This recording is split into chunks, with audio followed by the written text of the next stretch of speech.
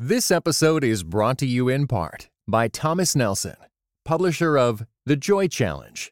Discover the ancient secret to experiencing worry-defeating, circumstance-defying happiness.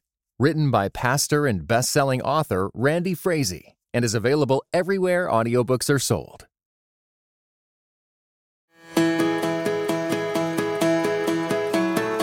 Welcome to the Transforming Discipleship Podcast, brought to you by smallgroups.com. It's a podcast designed for church leaders who are actively seeking to make disciples for Jesus Christ in the world.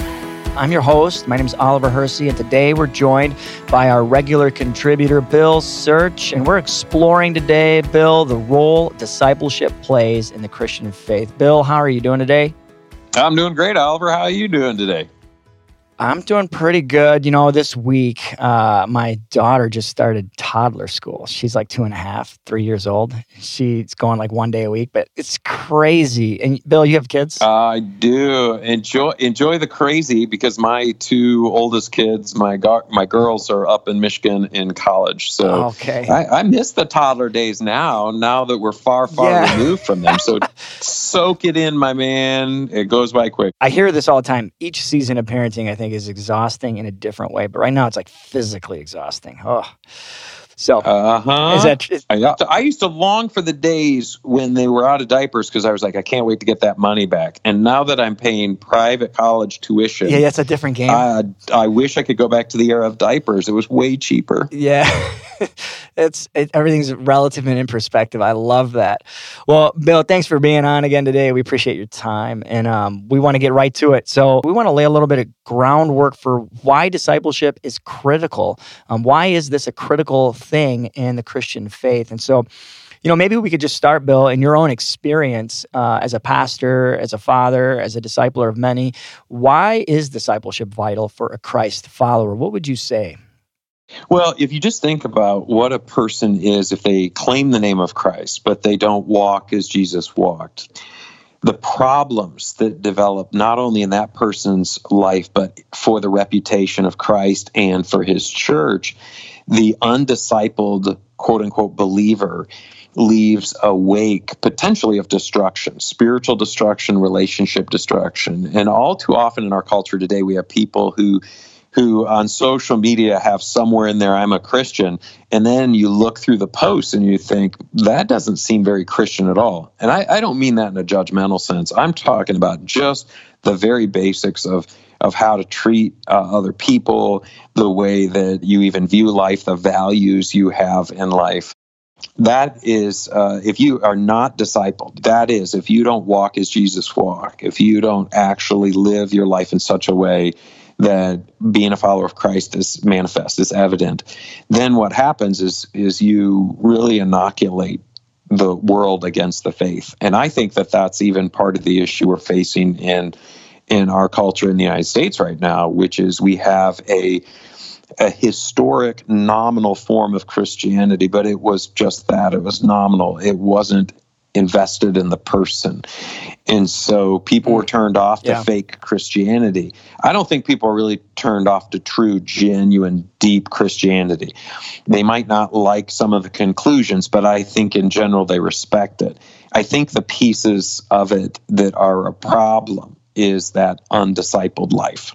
Yeah, as you were talking, you mentioned a couple times that phrase, walking like Jesus walked. And I think about that passage in 1 John 2:6. I know you know it. It's anyone who claims to be in him must walk as Jesus walked. It's this idea of anybody who claims to be a Christian ideally is learning and trying to walk like he walked, to live like he lived. And the discipleship component is this learning curve of how do you and I and those around us learn how to walk and treat people the way he treated them. I think a lot of times, and maybe I'd be curious to hear what you would think about this, Bill.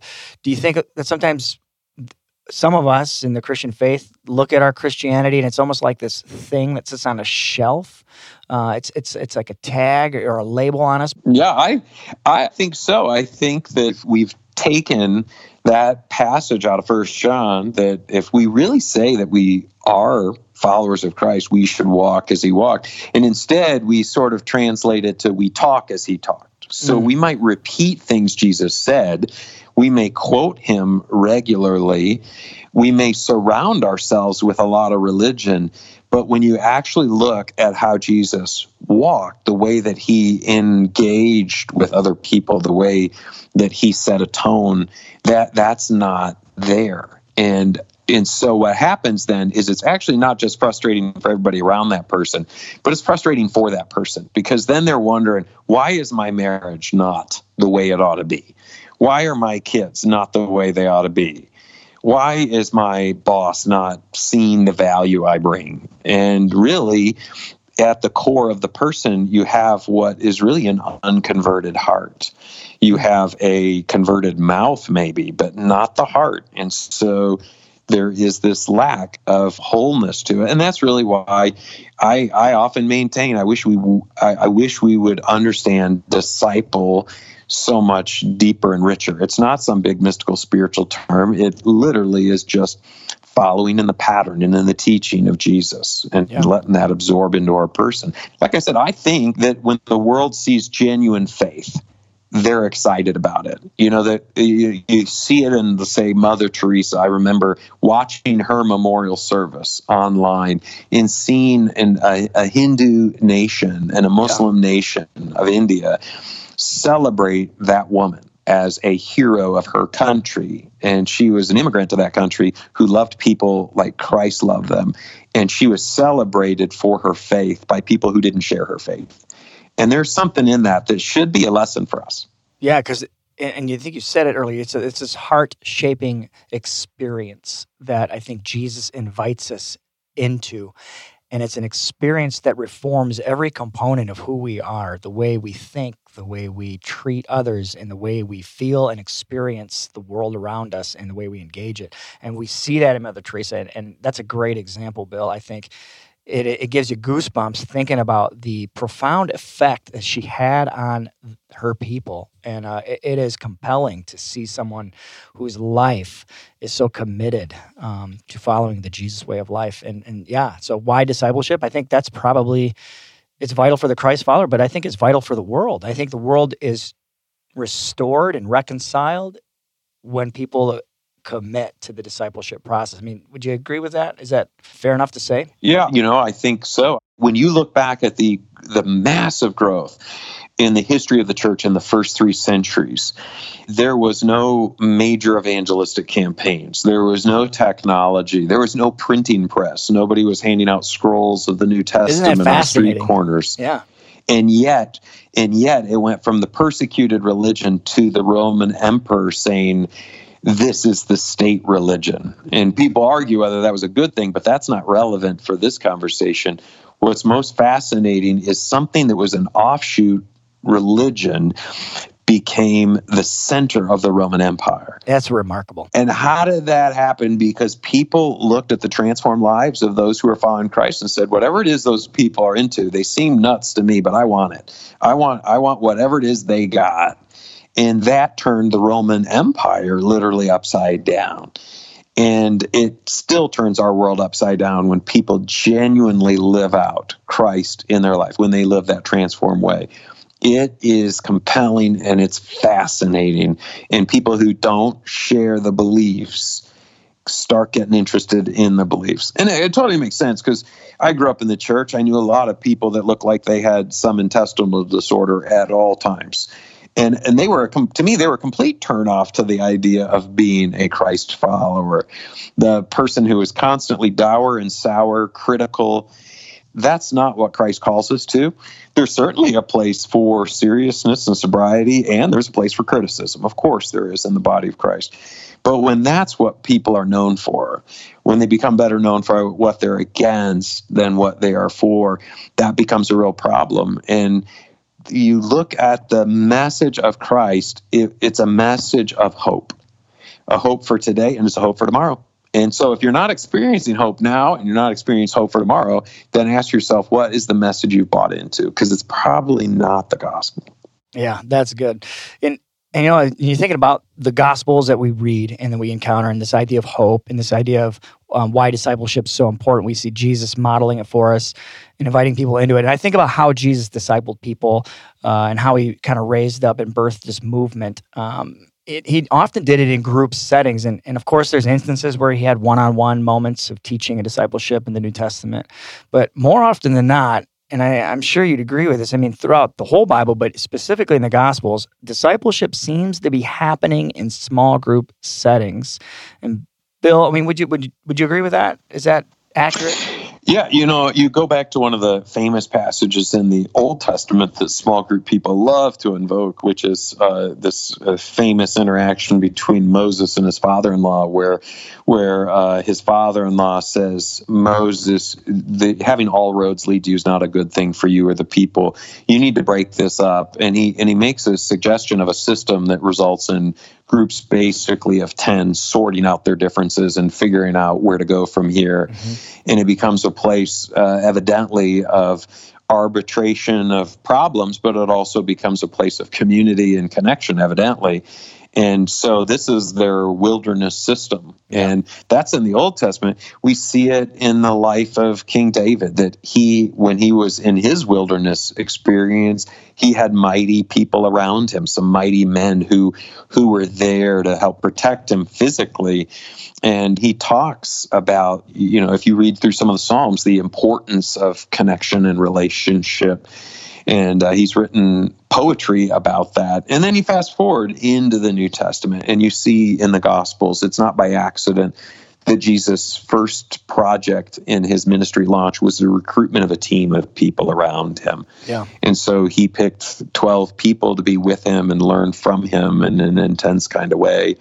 And if you study the Gospels, you see he had a smaller group even within that, a tighter group of 3 guys. So there was 4 of them that were journeying together within that larger band of 12. And then you see it again in Paul's writings, and then the mystery writer of Hebrews says, don't forsake getting together as some are in the habit of doing. In other words, it takes effort and it's easy to bail out, so don't bail out, but instead spur one another on. And all the more as you see that day approaching. And so it's just a theme that comes in over and over, the importance of a community of people around you who know you. So I want to think for a minute, like nuts and bolts of a community. And even we can use Jesus' communities that he created around himself, maybe as a template to look at and study for a minute. But if you think about why is it that discipleship can thrive in these environments? What is it about a community that creates space for discipleship to thrive in perhaps ways that it can't thrive in just the one-on-one mentor-mentee relationship? And obviously those serve a place, but what is it about the group dynamics and the nuts and bolts of that group that lends to successful and thriving discipleship? Well, I personally, when I reflect back on even mentors in my life, I realize I've had multiple mentors. I haven't had one person in my life as a mentor who could see me from start to finish. That'd be one heck of a project, and I'd pity the person for having to put up with me that long. But also, we grow as people, and so there needs to be a flow of people. But if you have a community of people around you, let's say you're in a group for several years with the same people, you may need more from 1 or 2 of those people in the group and they from you. And then a season or 2 later, it may be somebody else in that group. It's not uncommon for friendship circles to move in intensity. You just think about a family. Sometimes if you grow up in a certain family and you guys real close to this cousin, and then as I got older, I actually became close with that cousin who I never had much relationship with before. Yeah. And I think a lot of people can relate to that. And it's because we morph and change as people. And as we do so, new challenges come in and new needs show up and new opportunities arise. And so having some diversity around us that can help basically speak to those particular challenges or opportunities at any given moment become important for our overall growth and development. And so, and not to mention the fact that people come and go, people move, people get sick, people drop out of community. So to have more than one person in your life is an insurance policy, if you will, or insulates you from the risk of losing that one person. One of my most important mentors, like a spiritual dad to me, he passed away. Well, it's good that the Lord's provided other people in my life to come alongside me as well, because, well, the obvious. And so I think that this is just part of how God wired us is in this community. And it's actually quite interesting, too, to get to know new and varied people. I love what you're saying, and I hear you really painting a picture of how small groups serve such a primary role for us as we're growing in each season of life and going through the different things. And there's almost a natural progression of small groups. And as we are rubbing shoulders with each other and going through the mistakes of life, the growing pains of life, we need each other as well as the teacher in the whole process. So, Bill, I appreciate your wisdom on this and your time today. Thank you for joining us. The thoughts you have about discipleship in small groups is remarkable. We appreciate it tremendously. We want to thank the ministry leaders for tuning into this episode of Transforming Discipleship Podcast. It's a podcast brought to you by smallgroups.com. And if you're looking for books, Bible studies, or training resources to build your small groups ministry, we would love it if you visited smallgroups.com today. And while you're there, be sure to check out Bill's book, The Essential Guide for Small Group Leaders. We hope you have a great day. Until next time, take care.